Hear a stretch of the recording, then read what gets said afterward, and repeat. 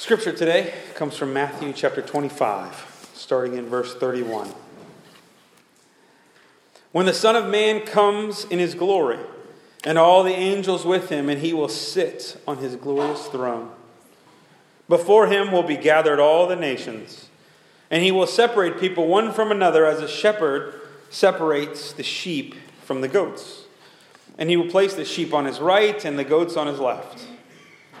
Then the king will say to those on his right, "Come, you who are blessed by my Father, inherit the kingdom prepared for you from the foundation of the world. For I was hungry, and you gave me food.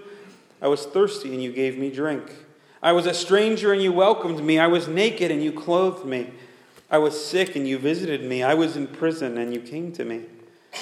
Then the righteous will answer, saying, "Lord, when did we see you hungry and feed you, or thirsty and give you drink? And when did we see you a stranger and welcome you, or naked and clothe you? And when did we see you sick or in prison and visit you?" And the king will answer them, "Truly I say to you, as you did to one of the least of these my brothers, you did it to me." Then he will say to those on his left, "Depart from me, you cursed, into the eternal fire prepared for the devil and his angels. For I was hungry, and you gave me no food. I was thirsty, and you gave me no drink. I was a stranger, and you did not welcome me. Naked, and you did not clothe me. Sick and in prison, and you did not visit me."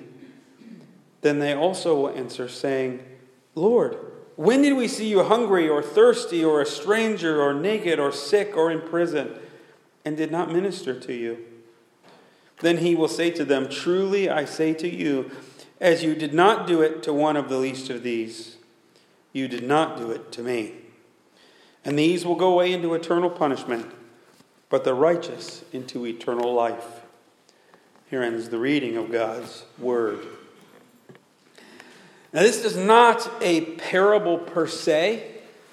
There's certainly a metaphor going on here, right, about sheep and goats, but it seems like Jesus is describing this final judgment. This is a big theme in the Bible, the final judgment, that someday the Messiah would come back to the earth, the Son of Man, as Daniel says, and will judge people. This will be a final judgment. There's no other judgments after this one. One final account of whether you're in or whether you're out and what you did with your life. The Son of Man comes in glory, surrounded by angels, sitting on a throne, and does the judging. And all nations, when it says all nations, it means all peoples. People from every different tongue, ethnicity, race are going to come before him. And he's going to separate them like sheep and goats. Now, sheep and goats in that time were kept together. They are basically kind of the same thing in the way they're treated. They're both in the flock. But there were certain times where you had to separate the sheep and the goats. You would have to maybe do that at night if it was really cool. You might have to watch the goats a little more closely. You might have to do that when you're breeding or when you're taking care of the sheep. You need to get a good count and they're all mixed up. You need to do that when you're selling them or when you're going to slaughter. Sheep are generally more valuable and therefore are normally a metaphor for the good. So the people of Israel often called the sheep. The priests and the kings are often referred to as shepherds. But there's nothing particularly bad about goats at this time. And there's nothing particularly significant about the sorting of the sheep and the goats. Some people have tried to make a bigger deal out of that, but culturally it doesn't seem to be that way. It just seems like sometimes you had to separate your sheep and your goats, so everybody had seen it happen at least once. And it was a nice little metaphor for how God is separating the people. You guys go over here, and you guys go over here. Okay, now we've separated. And God gives the answer. And in most judgment scenes, the real question is who's going to win? Who's going to be on one side or the other? If you've ever watched any movie with a courtroom in it, you don't know the result of the case. The whole movie is the playing out of the trial, and you don't know how it's going to end.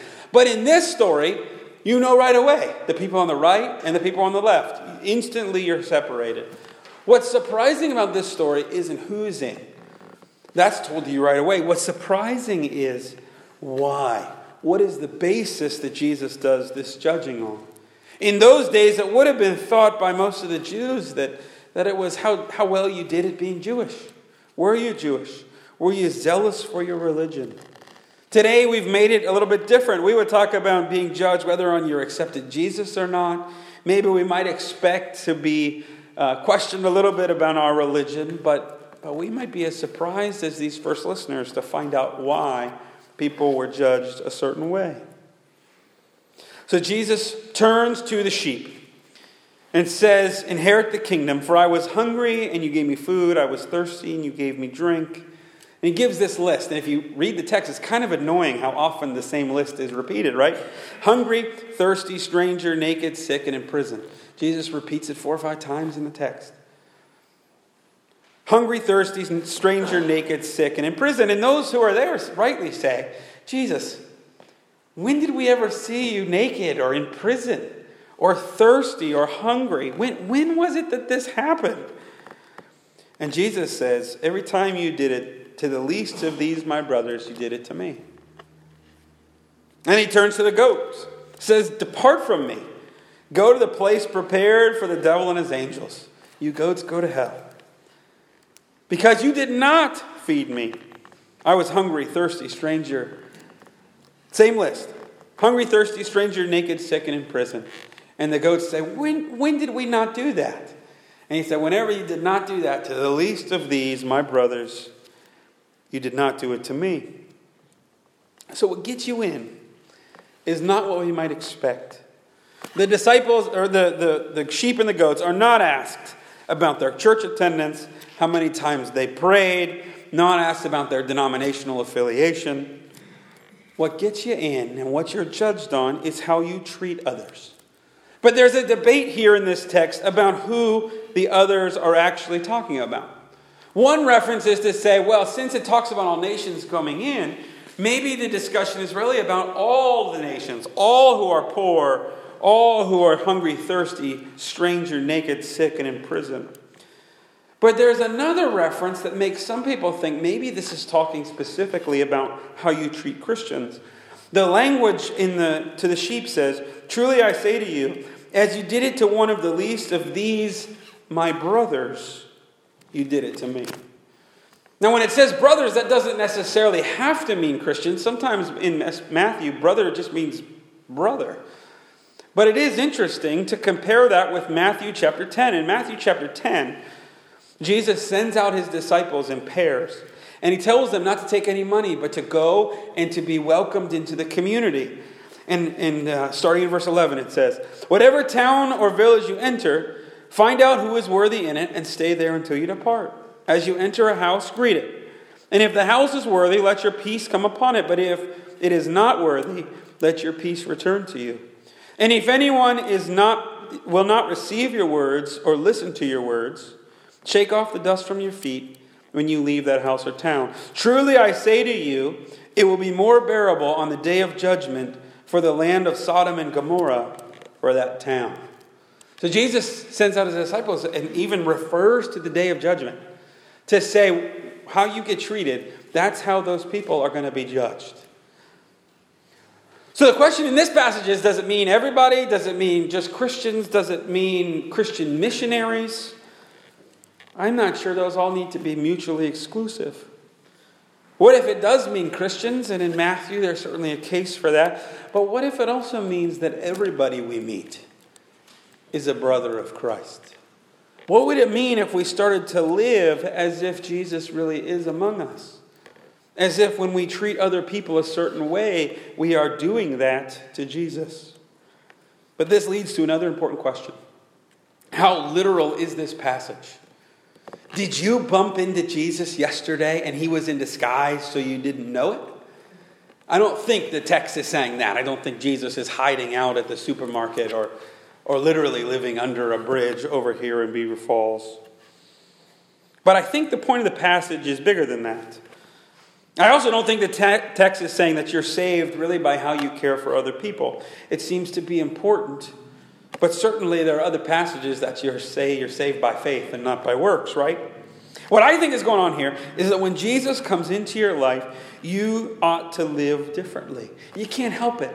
If you're really loved by Christ the way the Bible says you are, if you're really given the grace that the Bible says you're given in the Scriptures, how could you not give that grace to other people? How could you be so judgmental?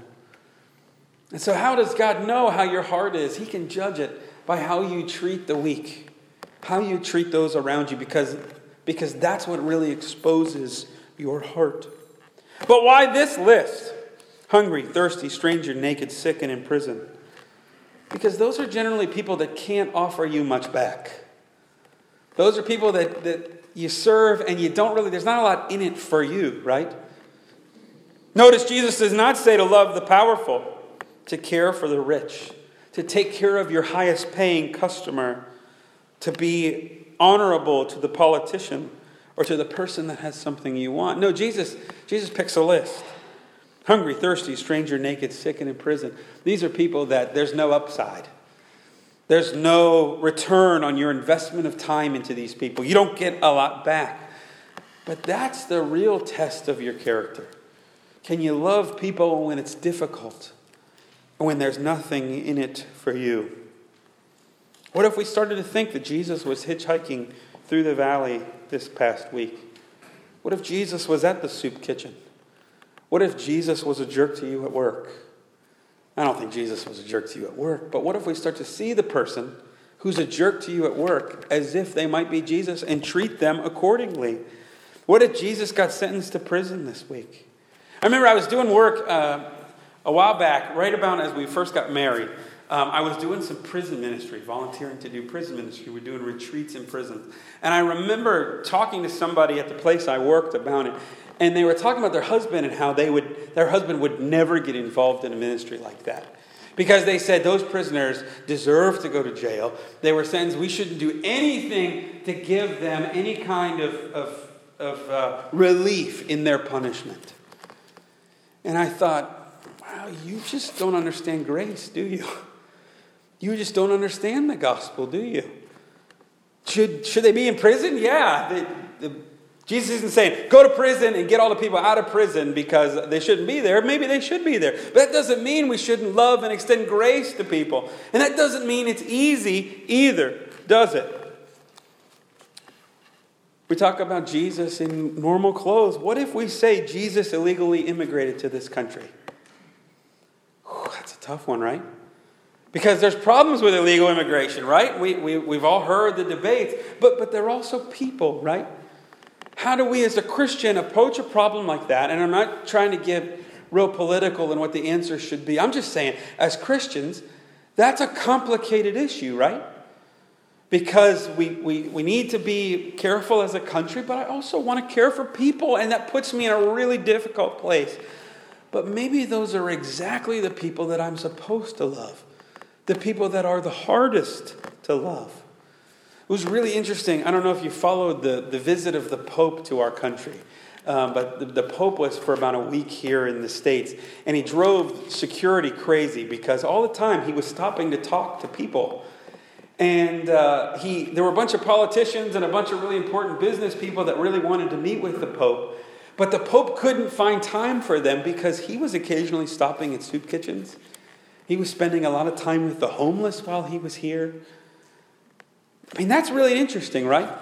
You would think the Pope would want to have all the most important conversations he can have, but the Pope came over and said, I got to do some of that. But I also want to hang out with the poor. And this Pope is having a pretty big impact on the church today. That's got to be our attitude, everybody.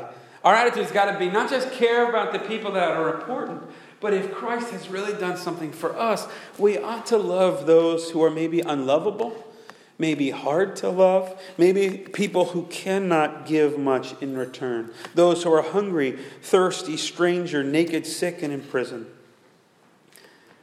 But before I end this sermon and pray, I want to say that we're a little bit in danger in this sermon. Because one of the things that we tend to do when we read the Bible is we tend to read the Bible very self-centered, as if the Bible is about us. But I got to make sure you know this. The Bible is never about you. The Bible is always about God, and it always has implications for you, but it's always primarily about God. And so, before we close this text, we've got to make sure we look at it properly, because there's something else going on beyond just this challenge to care for those around us. There is real power in this text going on as it talks about Jesus. I mean, think about Jesus in this text. He's king. He's the Son of Man. He's the one doing the judging. And think about his specific list. Hungry, thirsty, stranger, naked, sick, and in prison. And then think about the crucifixion. Jesus is arrested. And he's beaten. And he's stripped. He's abandoned by his friends, denied by his followers. He doesn't eat. He says from the cross, I thirst. When Jesus gives this list, it's amazing because in just a few more chapters, he's going to be hungry, thirsty, stranger, naked, sick, and in prison. Jesus is going to be mistreated. You know what that makes us? Makes us all goats. Because we put him there. Our actions put him there. But the amazing part of the story is God's grace. That's not the final judgment. That we aren't just going to be judged based on what we do, but we are going to be judged based on grace because Jesus was hungry, thirsty, stranger, naked, sick, and in prison for us. And if we are so loved, and if we have so much grace given to us, then we ought to share that with other people. Not out of fear. Never as Christians should we do it out of fear. Never as Christians should we do it out of obligation. Never as Christians should we be trying to earn our salvation. But we should be responding. Communion is such a beautiful picture of that. Because when we go to the table, we're all equal. We are not alone. We are all brothers and sisters.